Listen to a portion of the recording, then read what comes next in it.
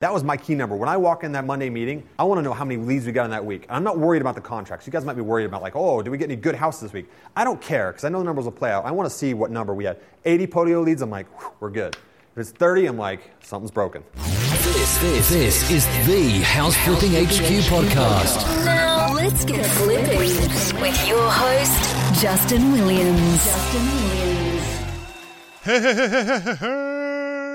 What's going on, my fellow flip hackers? Hope you guys are all doing awesome. So last week, in last week's episode, I let you get a sneak peek. I let you be a fly on the wall and listen into the last six-figure flipping intensive meeting, the first part that we did, 20 minutes of it, and Andy was just dropping gold bombs, boom, boom, boom, boom, boom. And I've heard from a ton of you of how great you thought that was, and like, we want more. So like I mentioned last week, this is going to be a 3-part series. So last week was part number 1, today is part number 2, and next week will be part number 3. So I will not ramble too much. I'm really excited. If you have not registered for the webinar that we have going on this Thursday, just to be clear, in case you listen to this in the future and you missed it, I'm sorry, but it'll be this Thursday, January 26th at 5 o'clock Pacific time, 8 o'clock Eastern. You can go to houseflippinghq.com/dominate to register, and I cannot wait to see you there. Now, as far as this episode goes, if you have not yet listened to last week's episode, you might want to do that first. I'm sure you'll still get a ton of value from it, but you might be a little confused because it's just going to continue from last week. So anyway, without any further ado, I give you back to the one and only Mr. Andy McFarland. If you're thinking about sending any marketing, if you're thinking about spending money on marketing, right? Am I thinking about spending money on marketing? If the answer to that is yes, you should probably be looking at somebody to answer the phone, unless you're willing to sit by the phone and like answer it all day long. The answer for you is like a month ago. Because what's going to happen is this, and I know this like vicious cycle is going on in your mind. You're like, I don't want to hire somebody because I don't have quite the mail going out yet or whatever. And then you don't hire that person, and then you're like, well, I don't want to send more mail because I don't want to answer the phone now. I'm going to Utah this weekend, and I'm doing this stuff, right? So what happens? Your business is stagnating because you didn't want to hire somebody because you thought it was going to cost too much money. And you want to send the mail because you don't want to answer the stuff. So it's like, which comes first, the chicken and the egg? That is the biggest no-brainer ROI on your money, like, oh, it ever. makes your marketing money so much more effective. We proved that this year. Yeah. So use it or no. Yeah. That's probably a basic question. But What's your name, just so I can know? Say Gary. Cool. Podcast episode number 1. Something, I don't know. the question was, if you're paying someone per hour to answer the phone, do they just, like, you have them work 9 to 5, and just if the phone rings, they can pay regardless, or Yeah. is it just, like, based on how many calls they take throughout the day? And you can play with this however you guys want because you can set this position how you want. We pay somebody to answer the phone 9 to 5. We actually have some part-time people too. It's like the 2 people that work underneath Laura. She's full-time Monday to Friday 9 to 5, and they stagger their start time. Some start earlier at 8 because we do business in Indianapolis, East Coast time, and some of them stagger till 6. And I think we alternate working on some Saturdays. And we don't answer on Sunday, but Pat Live probably answers on Sunday for us. But yeah, we're paying them there, right? So I know you're thinking like, I don't want to be paying somebody to sit around. You can give them some tasks to do, Craigslist ads, whatever you want to do. You can have them do some things, but I would be careful with that because they might gravitate towards doing those tasks and the phone might ring and they're like, I'll just do these tasks. No. They need to know without question. The number 1 priority is the phone. If there's a person to call back or if there's a person that's ringing in, you need to answer that phone call. Nothing else matters, right? So be careful. How do you monitor that if they're working maybe from home or just on their cell or something? Yeah, and our people do work from home because you'll see our office is extremely small. I've actually only met our 2 other phone people once. So, Just trust that they're answering it, basically? well, we've got, so the back-end system. You can ask, that's a great question for Jason Murphy. He's coming in. He set up our back-end system. I think we use Simply for our voiceover, our VoIP system. And I think you can see who's answering the phone when they're answering it. It's all this digital techie stuff behind the scenes. Some of you guys could probably speak to that. Like, you can know exactly. It records calls. When did they pick it up? How many rings was it? I mean, you can Big Brother them to death if you want to. Yeah. Yeah, and a lot of people get that way too. That they have that trust issue with their employees and stuff. That all of them are going to come late, leave early, and steal while they're there. And while that might be true, it's better than you doing it probably. You'll be 100% effective and they'll be 70% effective, but when you have employees, like, if they're working or not. I mean, we've only had one instance where we were like, is this person really, like, are they just incompetent or they're not getting anything done? I did this. This is back in the day when they've come to our house to work. We did a search on the computer, and it's like, yeah, she was all over the place. We could tell. Like, we knew. Like, it's so clear. Like, with Kyle and Vanessa and Kale, I'm having to tell those guys, stop working. Like, take a break, right? Like, if you hire 8 players, like, you'll know. I mean, if you're making a ton of money, like, things are going well, like, you get to a point where you don't worry about it. Yeah. It just works. Yeah. Kind of piggyback that a little bit. We actually had a guy literally quit the first day of the year without any because we kind of could all feel that it wasn't working. Yeah. We could tell by the results why they're doing it. I scheduled a year-end review, and then 15 minutes later, I got an email saying effective immediately we quit. So, it kind of happens. I mean, it's one of those things. It was a blister. I'm glad it got squeezed faster. I didn't have to worry about a whole long, drawn-out firing process. But at the same time, you do know as a business owner if they're doing what they're supposed to be doing because you can see their ultimate results. And that's one thing Justin and Andy Yeah, talk it's about. so clear. Manage the results, not necessarily when you track and you look at it and you reinforce the activities, but the results are ultimately what really do matter. You want to be clear up front on the expectations, but he's right. At the end of the day, it's all about the results. And don't use that as an excuse to not hire somebody. Think, well, if I hire somebody, they're not going to work out, or I need to find the most perfect person before they work out. No, hire somebody and then refine that process and make them better. And my first phone person didn't work out. We hired somebody else. I've had sales reps that don't work out, so we hired somebody else, right? And then are they perfect? No. But they're better than what we had before, right? So we're just refining it and we're tweaking the machine, like I said. You will continue to tweak your machine. You're normal. You know, like I said at the very beginning of this, you guys will see that we're not perfect. You'll poke holes in this thing. They're like, well, you guys should be doing this. You guys should be doing that. True, but we're doing a lot of things right, and there's holes. And we're plugging the holes systematically one at a time. The biggest hole first, and the next, as we deem it by the data. If you try to be perfect, you won't get anywhere. Yeah, You'll never done take is the action, new you won't get perfect, anywhere. right? That's why I said that earlier. Perfect I'm trying to is take it from the top the down all the enemy. way. The enemy of the entrepreneur. Done is the new perfect. Yeah, Alex. You mentioned the KPI for one of your lead intakes is number of leads per week. If your marketing doesn't support what goal you give them, do they go out and do the cold calls to Craigslist or MLS offers or anything else to meet that leads per week goal? We try to encourage that because you're right. They say, that, well, how do I control that? How do I control your marketing? And it's somewhat sporadic. We do what we can do. We control what we can control, but it is somewhat sporadic. Elections, holidays, and all that stuff. And sometimes, mail's not hitting that week. But yeah, we do have some tasks so that they can comb like those Craigslist-style ads that can look for stuff. We know it's a lot less effective, so we don't bug them too much on that. I just know the numbers will play out over time. We have some weeks where we do 110 leads, and some weeks it's like 35. Like we had a bad week, like Christmas and stuff. Like nobody's thinking about work, so we get it. But I know the numbers will play out. I know in 2016, my key number to hit R3 was 80 Podio leads per week. You know what our average was? 83.3 something. So we hit it. So I knew at the beginning of the year, that was my key number. When I walk in that Monday meeting, I want to know how many leads we got in that week. And I'm not worried about the contracts. You guys might be worried about like, oh, did we get any good houses this week? I don't care because I know the numbers will play out. I want to see what number we had. 80 Podio leads, I'm like, we're good. If it's 30, I'm like, something's broken. We got to make sure we fix that. Because the other numbers will play out as the people and the salespeople will control what they can control. We recently hired a lead intake person, and because it was Christmas and things like that, there were moments where she didn't have a ton to do. So Kale gave her a whole bunch of dead leads, just called, and a lot of them came back to life that we thought were totally done. So, yeah, you can use them as follow-up, right? You can use them as follow-up in your system. Processing the lead. So comparables, and everybody's going to process them a little differently, but looking at comparables helps you process the lead. Tax data. That's just stuff that you're gonna go through. And who's processing those leads? You can ask yourself that, right? You can have a specific person doing that if you have a big enough operation, or you can have your salespeople doing that, or you could have, there's a lot of things. We had, before my little brother passed away, he was doing this. He was doing our lead process and comping everything for 3 states and preparing appointments for all these sales reps. And they didn't recognize how much he was doing, man. Like they did not have a clue what he was doing because, we had to retweak the machine. We put all that on the sales reps, which they were using him as a crutch for way too long. And the reason we started in that way, because we were tweaking our machine years ago, my sales rep had no idea how to comp, and we're like, we don't want you comping anyway, we want you out here. So he's running appointments, he's preparing appointments for her, not a big deal, right? Then we go into another state, okay, not a big deal, he's doing it for 2. Well, then as we were growing, where he started with that 3 years ago, we changed, we morphed. So we were trying to move away from that system anyway, because it was a crutch for our sales reps, and now that we've had to change the system because the team member is no longer with us, now it's we have our sales reps do it, right? But ultimately, that is going to be better because a sales rep preparing their own appointment increases their market knowledge and it increases their sales ability, I think, there too. And I recently told one of my sales reps this. Time spent in front of a seller and doing comparables is never wasted.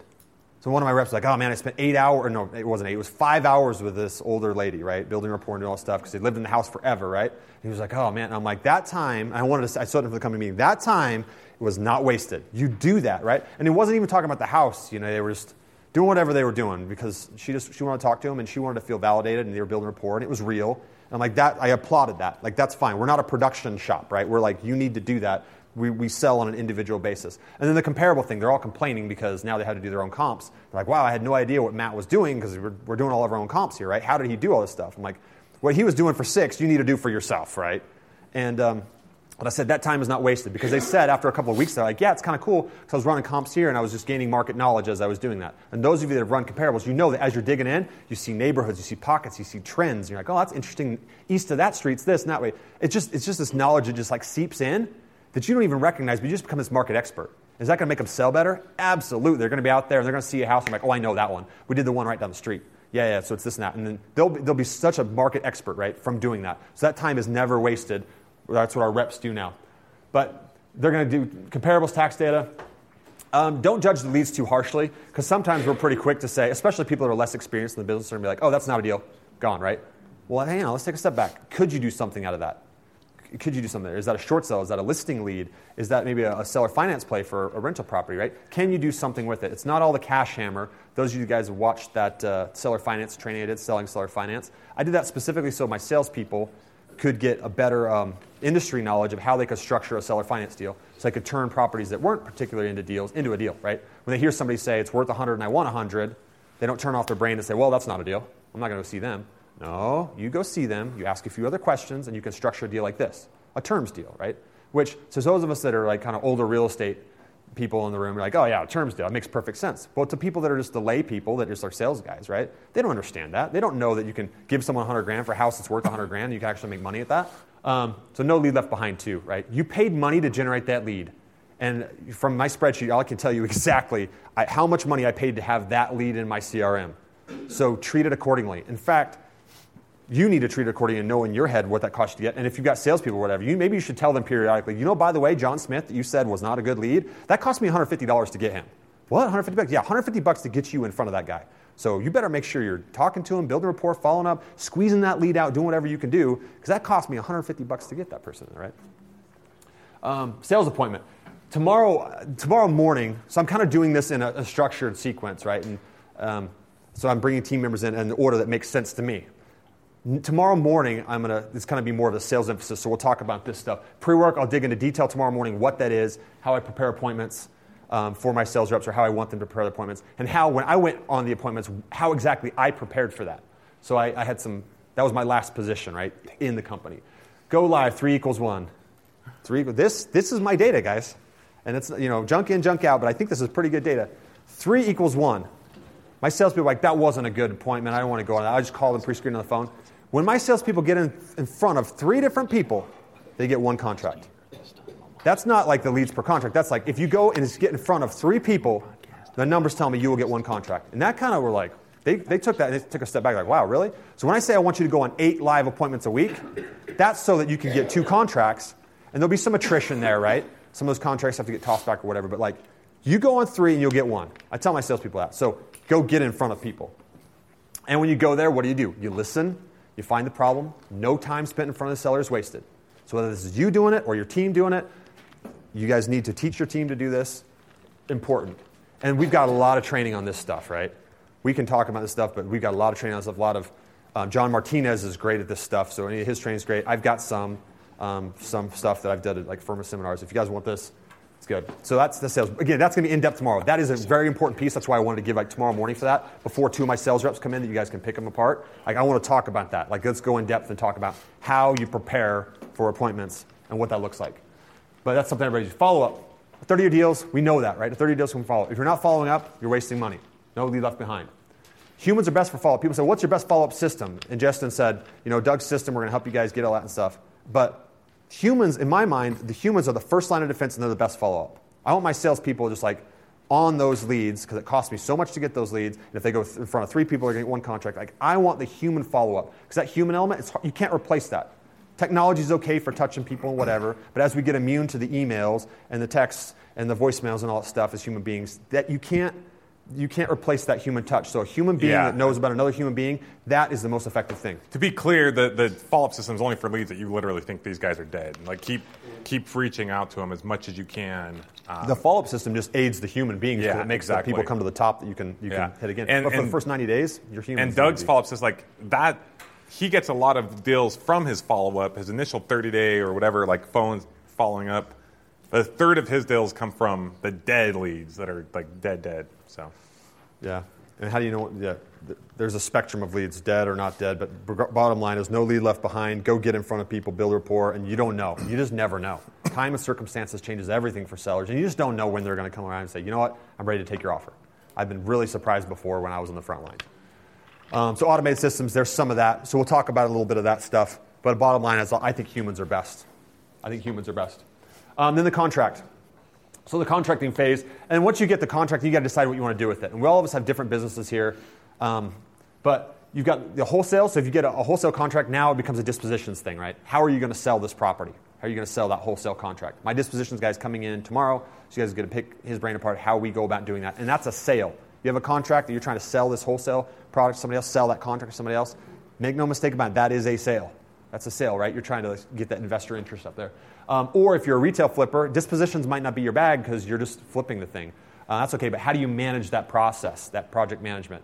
This is a role that we all play here, or somebody on your team is playing this. You get the contract, and you're doing one of those two things. And then transaction coordination. How are you doing that? There's so many nuts and bolts, and people want to get into the weeds with this stuff, and it's best just learn from experience. It's not extremely hard. It's not, you can hire people to do this stuff pretty quickly, too. Our transaction coordinators are coming in. We have 2 of them now. They will both be in here unless it gets busy and they both can't leave for the hour. But they'll both be here, and you can hear them. And I think they both make $12 to $15 an hour. They're smart. They're good. They just process this stuff, and they have to stay late some nights and everything. The nuts and bolts, but they're not extremely difficult, but it is time intensive, right? Making phone calls with buyers, sellers, title companies, just making sure we do this stuff. But here's some important stuff to think about that. With transaction coordination, I told my team this year. What should my transaction coordination team focus on? 1 is communication. Communication is key in life, really, but definitely in a transaction coordination sense. Setting those expectations with people, like what is the seller expecting? Making sure that you've set those expectations right. When are they coming into close and all that stuff, so there's not surprises. And then the buyer, too, if you're doing a wholesale transaction, what are they expecting? Because I can't tell you how many times that I heard about this year through our transactions, there was a blow up at closing. You said you were paying all my closing costs. Why do we have this and that? It's taxes, right? You guys dealt with this before? It's taxes. That's not a closing cost. You pay your own property taxes. Having to explain that to the seller. And then at that point, what do we do to save the deal? Buyers there, sellers there. They're not going to sign this and that. What do? We give up $500 or $1,000, right? So I saw this and I'm like, what can transaction coordination do? How can they affect the change in our business and help us hit our goals for 2017? Communication. It's as simple as talk to him. Hey, great here, Mr. Seller. Like when you first get the contract in, set it to title, everything. Great here, Mr. Seller. It looks like here you've got this. You're getting $89,000 for the property. Oh my goodness, you got him to pay all your closing costs. That's wonderful. Now you understand what closing costs are, right? They probably explain to you that these are closing costs and these not. That simple conversation up front might save us $1,000. So if that's in our system, so that's why I said to my people, communication is key. So we're not giving up thousands of dollars, and it's thousands, guys. Yeah, Will. I think you bring up a good point. Just one thing that we've done in there, we had in Indianapolis and Indiana, you paid in the rears, right? So you always had to get your taxes. It happens all the time in Indy. And it became a constant problem. It became $1,000. We were giving them up so easy because it happens right at the end. Yep. And you just do it. So we actually, and our coordinator was having to deal with this, and it's stress on them at that point. And so we wrote it down exactly how it works, wrote down a piece of paper, and made them sign our contract. Can I get a copy of that? Yes. See, guys? See, Andy, it's not all bad. See, guys? But we were actually dealing with this right now, and we're like, we want to have a process for that. So I'm going to take your process, and we'll tweak it to meet our needs. I had to twist Andy's arm to let Will into the group, but he conceded. And it's not me, it's the team members. Hope you guys didn't, right? Reflecting to those guys. And they didn't say this. I just want to protect them that way. But we're good. So communication is key. And there's one other thing here. Seeing through the transaction. And for those of us that have been in real estate for a little bit, you kind of know the way it's going to go a little bit, right? You take that for granted. These people that we bring in for transaction coordination, they don't always quite know what to see in this transaction. And some people are more proactive and forward-thinking than others, right? But you guys know some people that seem to be absent-minded, like it's snowing, but they don't bring a jacket or whatever, right? So transaction coordination, that's not a place that you don't want somebody seeing through that transaction.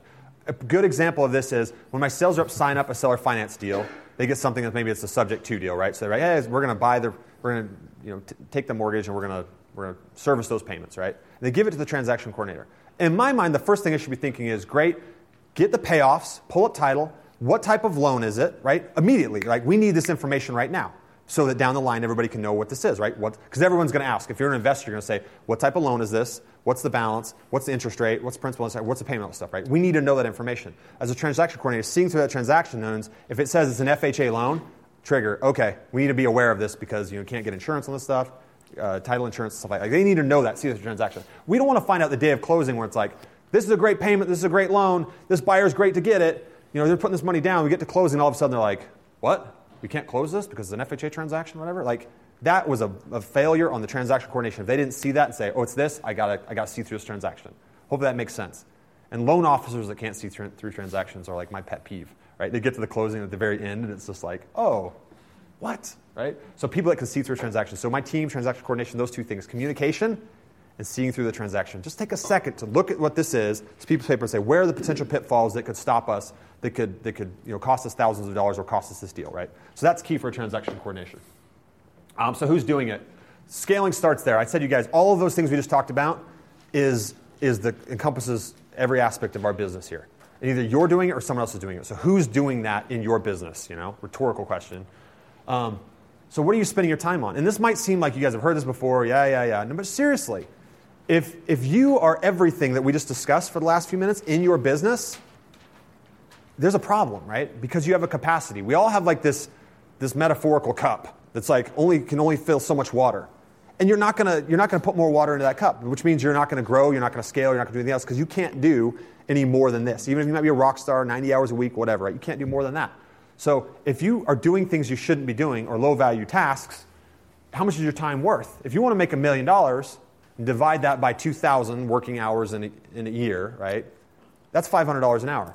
So if you think that you're going to make $500 an hour by doing transaction coordination, you're fooling yourself. You can't work 80 hours in a week and do 4,000 hours in a year and do that. You can't do it, right? So it's simple logic, but sometimes we don't stop and think. Thinking is one of the most underutilized activities, right? But coming to a weekend like this gives us an opportunity to step back from our business and say, okay, let's think about this for a second. So if you don't want to hire a phone person and pay them $12 an hour, just recognize when you're answering the phone, not only is your capacity being used by that, but you're paying yourself $12 an hour. And if you want to do that, don't write down, I want to make $1 million, then answer your phone.